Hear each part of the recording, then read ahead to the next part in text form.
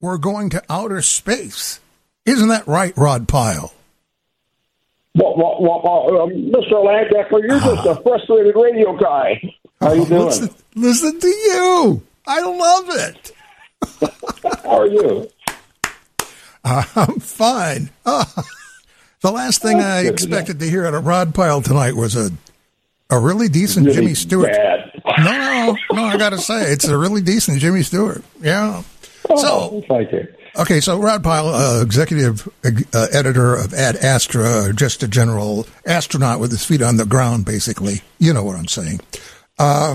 So I have these, and you're going to be here for an entire hour until 8 o'clock. Yes, sir. Okay, good. So I've got these different categories here. Okay, I'm just going to run them by you. Later, NASA. Don't say anything about it yet. Go Starship. Oops.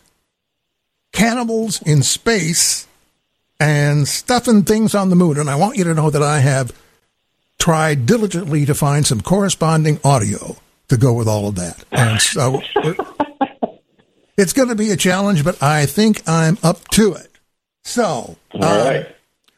It's about, let's go to this later NASA. Let's talk about that. By the way, did I tell you that everybody, he's the executive editor of Ad Astra magazine?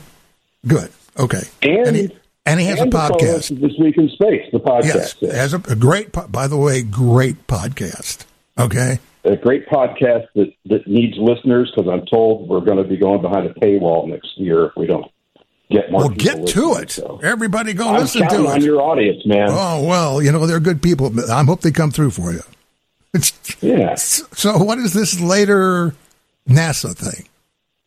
No moon for you. Well, so we've all been watching the Artemis program trundle along for the last 10 years, and this is NASA's attempt to return astronauts to the moon, American astronauts to the moon, and our international partners. There's over 30 countries now signed on to this program. So kind of like the space station, it's intended to be international. So next year, we're supposed to have the Artemis 2 flight, which is the first one with people aboard. We had the Artemis 1 uncrewed flight that slung around the moon already. So Artemis 2 is supposed to fly next year late to just make a loop around the moon. So it's not even quite Apollo 8. It won't go into orbit. It'll just sling around the far side and come home. So wait a minute. For the people who are ignorant of these things like me, so this is the SpaceX. This is... What's his name? NASA's rocket.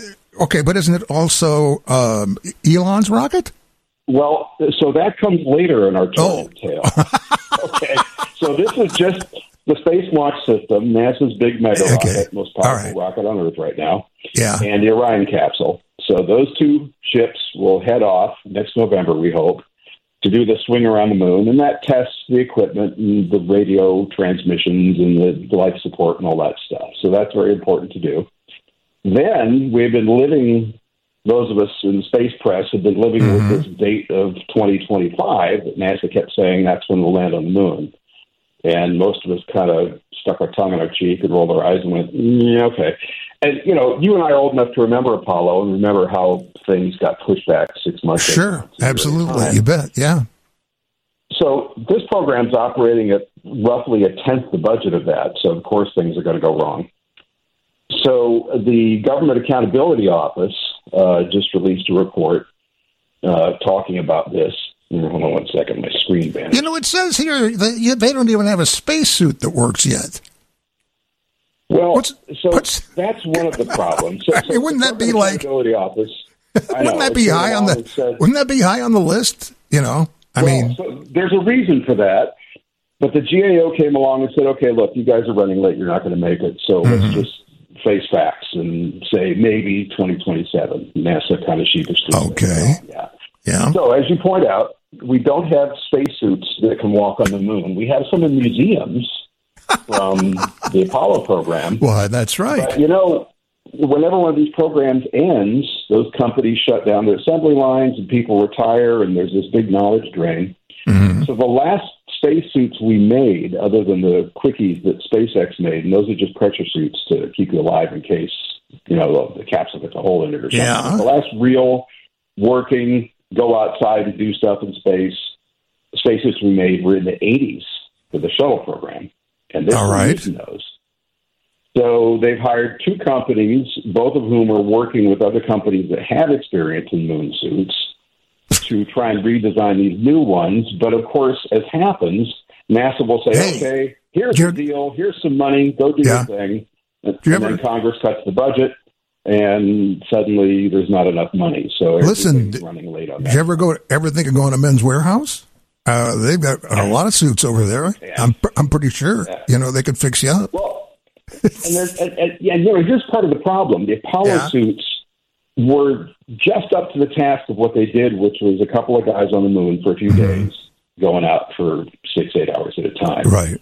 In their longest spacewalks. The new ones, and they were rock hard when they were pressurized. They were very hard to move in. You remember those guys that they fell, they could barely get back up. They couldn't bend over. So the new suits need to be not just more flexible and more technologically advanced and with electronic displays and all that, but they also have to last longer, because the whole point of the Artemis program eventually is to build a station around and on the moon, and those people are going to be there for months and months at a time. Right. So these suits can't just last a few days. And, moon soil is real gritty, so everywhere, where a glove fastens to a sleeve or a helmet fastens to the neck ring, you're going to have wear and tear. So they're trying to design these things so it'll be both more flexible and capable and last longer. And it's a pretty tall order. So it doesn't sound challenging, but it is. So what you're saying in a nutshell is that the planned 2025 return to space is not going to happen, but might happen in 2027. Am I close to being right? That's the landing. Yes, that's Artemis 3. So I think we'll probably be pretty close on the second. All right, hold on. We've got those other topics. I want to get to them. I got to play my special audio. I'm very excited. Rod Pyle, which are you? Are you a gangster of love, or are you a space cowboy, or are you a bit of both? I'm afraid I'm more of an oversized space cowboy. I have this burning desire to make that worse by going to Anderson's Candy Shop in the wind and the cold in Chicago, because where I live, all we have for Christmas is palm trees and Coors Light. It's just not enough, Yeah. So, Rod Pyle. River, I know. Rod Pyle is executive editor of Ad Astra magazine, also has a very fine podcast that everybody should check out, This Week in Outer Space. So, the next topic was something about... Can I add one more thing about the last one? Okay, but tell me when you're done. Okay, so just very quickly, there's 2 problems. The suits are one, and the lander is the other. NASA gave contracts under this new private-public partnership deal they have, gave contracts to 2 companies, Jeff Bezos' Blue Origin and Elon Musk's SpaceX, to build landers, and they're both working on them, and they're both really late. And so we saw that second Starship test flight about a week and a half ago, that exploded again, and for good reasons. They got the data they wanted, but they are running behind. Again, part of this is NASA kind of underfunding it, and the other part, in SpaceX's case, is the FAA and the Bureau of Land Management, Fish and Wildlife, blocking their launch license for 6 months because they're afraid pieces of a blown-up rocket might come down on top of some, darting river smelt or something. Are you serious? Are you serious? Yes. You're serious? Wait a minute. They're screwing around with the SpaceX program because they don't want it to drop on animals? Well, that's part of it, yeah. They also don't want it to drop on people, but fish and game don't care about that. They care about critters, And, I'm all for protecting the environment, but we're kind of almost on a wartime footing here in this race against China to get back to the moon. Yeah. And back in the old days with Apollo, they just did it. And, the hell for leather, here we go. So there's a lot of stuff in the way, not enough money, Fish and Game Agency, and other regulatory stuff. So there's a lot of blame to go around. Basically, that's the other part that's going late is these landers, just like it did back in the 60s. All right, then.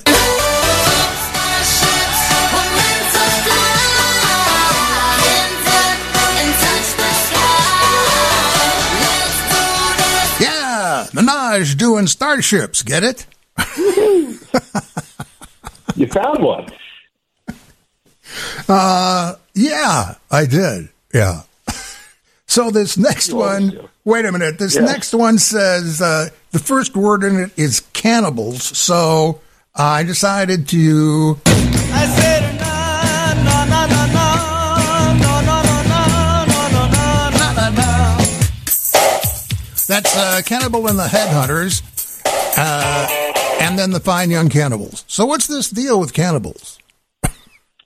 So we had this event on the first day of December called a cannibal solar storm. It's actually a coronal mass injection. So it's this big puff is too polite a word, this big burst of plasma coming off the sun. And the sun goes in these activity cycles of 11 years, so it'll get kind of quiet, and then it'll start to ramp up, and you'll see sunspots and these big energy bursts coming out of it. So this one was fairly large. It was kind of in the middle of the scale. And it's heading toward Earth. So we can see them before they actually hit us. So I don't know if you got warnings, but on December 1 and 2, the weather forecasting people said, hey, radio stations, look out, you may lose your signal for a bit when this big pounding of electromagnetic stuff comes and hits the Earth. Wow. So probably where you were, if you had gone out to where it was really dark, you could have seen a little bit of the aurora borealis because there was so much current coming towards the Earth from this plasma. And it hits the magnetosphere that surrounds the Earth and gets ducted down the poles, and that's what causes the northern and southern lights. So we had like record-breaking displays in the North and South Pole and surrounding regions, all the way down apparently to like Northern California and the central Midwestern states, kind of mid-latitude ones. Yeah. But also, this messes up radio transmissions and can really do a number on GPS and satellites and so forth. I don't think it turned out to be as bad as they expected. But the cannibal term, which is what we all want to know, of course, is because this flare was so big, there were some other smaller ones around it, and it kind of sucked them up and turned into this massive projected combination of all these things, which is why they were so worried about it, because it's like, oh, crud, this isn't just one storm. This is about 5 all ganging up on us at once. So did you guys get any disturbance? I was thinking about that. No, I don't remember getting any alert on my phone, and I get all sorts of weather alerts. But nobody said anything about cannibals coming. Occasionally, we will get an alert from AP about a loss of service because it's transmitted by satellite and sun activity may throw it off. There you go. But I don't recall any alert for what you're talking about. Mm-hmm. So they can't get their rocket right, and they can't get their alerts right. What is going on? Well, different people, but it's also possible that the worst of it hit when you guys were in nighttime, since your show's dark. Yeah, true. And you're facing away from the sun at that point, so it wouldn't have been as big a deal. This does harken back to the biggest solar storm we ever experienced, which was back in, I think, 1858, called the Carrington event. I think we've talked about this before. Yeah, I remember it well. Yeah. Yes, he was on. You guys with the broadcast school know all about this, right? Sure. Yeah. So I have no idea what wires burst into flames. Telegraph stations, their battery packs exploded. Oh, yeah. And the most interesting part to me was, so these guys start to each other saying, "Hey, disconnect your batteries. This is a bad one." And even with the batteries disconnected, there was so much current flowing in those wires from outer space that they were able to continue talking for the next 2 hours. Oh my gosh! Just from that, that's insane. In perpetual motion machine, Yeah, so there was a lot of what you're saying, like static, right? So is that what we're talking about? Static. See, I told you I had a lot of noise. All right, we're going to do like static from 1944. Well, it took a long time to get here. More with Rod Pyle coming up. 720 WGN. Rod doesn't know either. John Landecker with Rod Pyle, executive master controller, editor of Ad Astra magazine, and also a great podcast that everybody should listen to. We were talking about SpaceX, right? Yeah. The SpaceX Starship. Well, for $69.99 on Amazon, you can score a model of your very own SpaceX Starship. and it's alloy steel. And you know what it has in common with the real one? It doesn't work. It's amazing.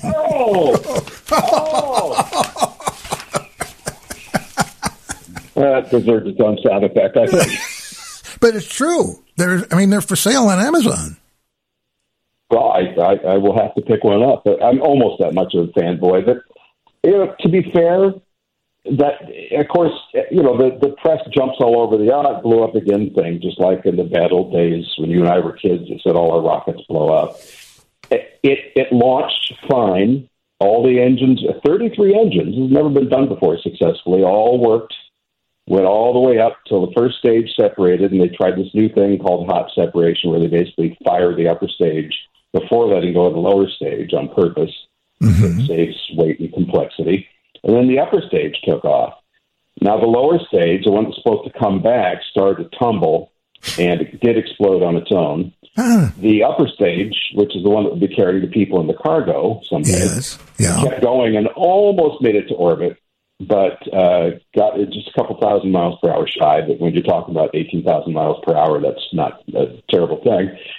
And they were doing fine, and then it lost radio contact, and if it loses radio contact with the ground, its computer says, okay, you got to go, and it destroys itself on purpose. So there's a lot of conditions there. They did get a lot of good data, as they like to say. But the thing about Musk is, he builds these things, then says, all right, let's launch it and see what happens, and it blows up. And they gather all the pieces and the data and the printouts and look at them and say, oh, that's what went wrong. And they fix it and they go again. And he's got 3 more of these things standing by right next to the launch pad ready to rock. He just needs to get approval from the FAA to go. Whereas it could take, traditional companies like Boeing that builds the SLS, 3 years to go from one accident to another flight. So, tip of the hat to him. Not my favorite guy these days. Right. Yeah, I get it. He knows how to pick good people and rides them like a beast, and amazing things happen. So there you go. We're talking to Rod Pyle at Astro Magazine, 738 with John Landecker. Christmas Eve is coming, and you know that Santa takes to the skies with his sleigh and the tiny reindeer. Is there any chance that Santa is going to run into this new rocket called the Vulcan, which is going to be launched Christmas Eve? Well, NORAD tracks Santa. That's right. The NORAD, yes. NORAD website and watch him being tracked. So we'll know where he is. We just have to keep track of the Vulcan. So this is a new rocket, another new rocket from United Launch Alliance, which has been in business in one form or another since the 1950s. And this is a replacement for an older rocket they had called the Atlas that we saw go up for 50 years. The thing that's interesting about this launch, besides the fact that it's the first launch of this new rocket, is it's carrying this privately built lander called the Peregrine, after the bird, I guess. Yeah. Which was built under an arrangement with NASA, this new fixed cost contracting thing. So instead of costing, 10 times what they said it was going to, they got to hit a price, and they did. And it's going to be carrying about 5 different NASA instruments to go land on the moon and investigate the lunar surface. And this one's really kind of an engineering tryout. They're going to do one next year with a bigger lander from the same company that'll go to lunar South Pole and look for water, which is what we're really after up there. But this one's more experimental. But it's also carrying a bunch of private payloads. So it's carrying an art project by this world-famous artist whose name I can't remember at the moment. Wait a minute. Hold on a second, Rod. Wait a minute. Hold on a second. An art project. What's an art project doing on a space rocket with no people? See, this is the thing. So because the lander is being done by a private company, NASA said, okay, we'll give you this much money to get the rocket and take our payload, our instruments up to the moon. Yeah. But because you're a private company, if you got space left over, you can carry other stuff. So a bunch of different people came forward. Wow. Companies came forward. A university has a little tiny rover experiment. There's this art project that I don't know very much about. There's a laser retroreflector box, which is a box of these kind of honeycomb mirrors that if you send a laser beam from Earth, no matter what direction it comes in at, it's bounced back along exactly the same axis, so you can measure the distance of the lunar surface. I gotta get one of those. That's awesome. Just get yourself a laser pointer. Okay. All right. Yeah. And a bunch of other stuff. So it's cool that, this kind of, we're beginning to see the opening of this whole privatization thing that I've been boring you guys with for years. It's starting to bear fruit. I hope it works. If it works, it'll be the first private lander to go anywhere other than Earth orbit in history. So that would be a big number. Let me back up a minute with something that you said earlier. Now, this company that we're talking about, that's carrying these various items, right. is not Elon Musk. It's not NASA. What did you say? And they've been in business since the late 50s? Who are they again? That's the builder of the rocket. That's the Launch Alliance. The actual lander is built by a company called Astrobotic out of Pittsburgh. They've been around probably about 8 years, I think. Huh. And this is their sole thing. They are building landers to go to other worlds. And that's what they've been concentrating on. And it's a real success story. Young company, young people. Hard charging. They're not the richest man in the world yet, type money yet, but they're doing great things, and it's a big tip of the hat to them that NASA said, we'll buy 2 or 3 of your landers sight unseen. Wow. I mean, this is really this is like a side hustle for somebody almost. I mean, really, it's not a side hustle, but I mean, all these various business entities who have startups with various launch space equipment, landers, tools, the stuff that goes along with it. They're an entire industry now, and they contract with NASA. I got that right? Yeah, and private corporations have always built hardware for NASA, but it was usually NASA's design, with NASA standing over their shoulder, breathing down their neck, and entirely NASA money. In this new model, these companies, for the most part, put in some of their own coin. They've got skin in the game, right? And they're doing it for a lot less than the old days. These aren't those big, lavish military contracts they used to get. This is like NASA saying, "Okay, we got this much. Can you figure it out?" And you're right. I mean, it's this kind of almost an expansion of the garage industry idea, and what's exactly about it. Yeah, and I think we talked about this before with regard to Musk, but especially with these guys. It's like when we were kids and we saw these movies with the mad scientist that goes to his shed and builds the moon rocket. Exactly, that'll never happen. Yeah. And I guess that's why science fiction is so close to science fact, right? Yeah. Well, when it happens, we like it as long as it's not things like Independence Day. Right. I get that. Tax, Cool. Okay, so we've got. Let me just get to something here. So we've got these rockets that aren't ready to go yet, but maybe they will.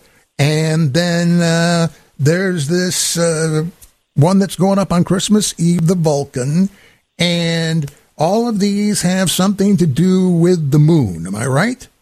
In some way or another. The moon's really kind of where it's happening. So, in the next 5 to 10 and years. that, if I've got this right, the goal beyond that is everybody gets to go to the moon, so to speak.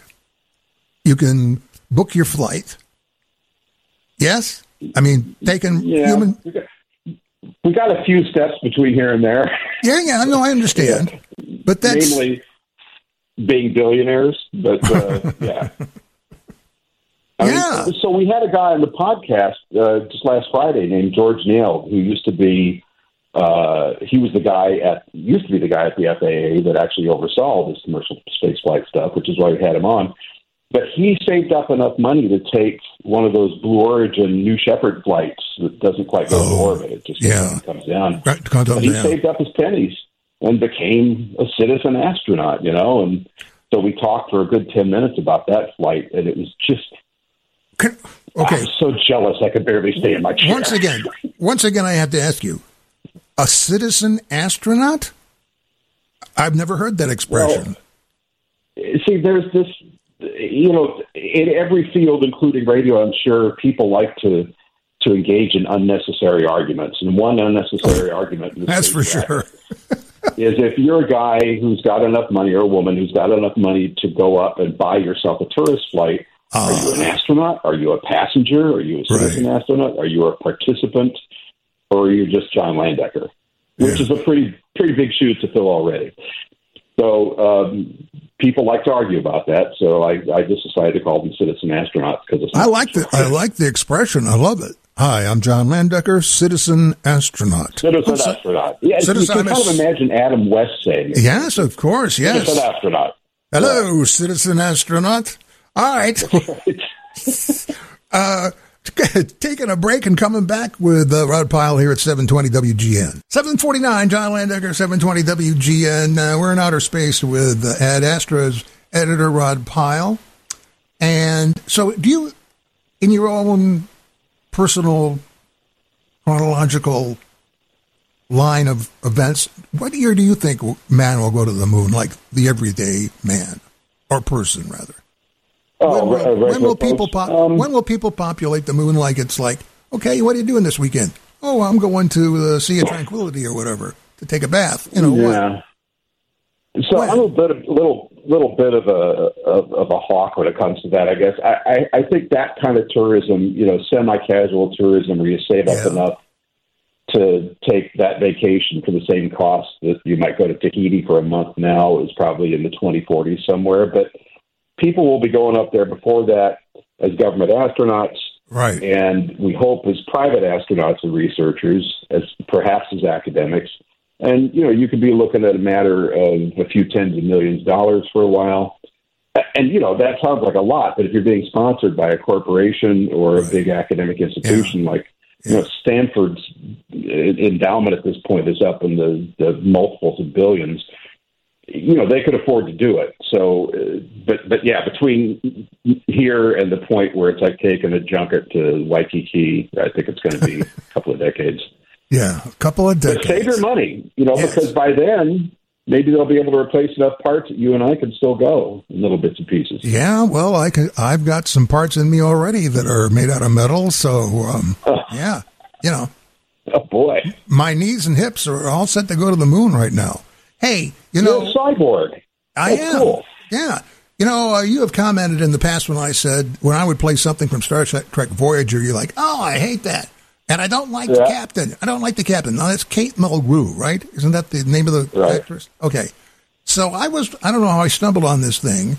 She was on a stage and she was describing in great disgust how that show was canceled one character at a time. They didn't tell them, and suddenly one of the characters wasn't on the show for that episode. The next week, another one was gone. Then the next week, another one was gone. And then and she said she ended up all by herself, saying, engage, like to this camera, that camera, this camera, overhead.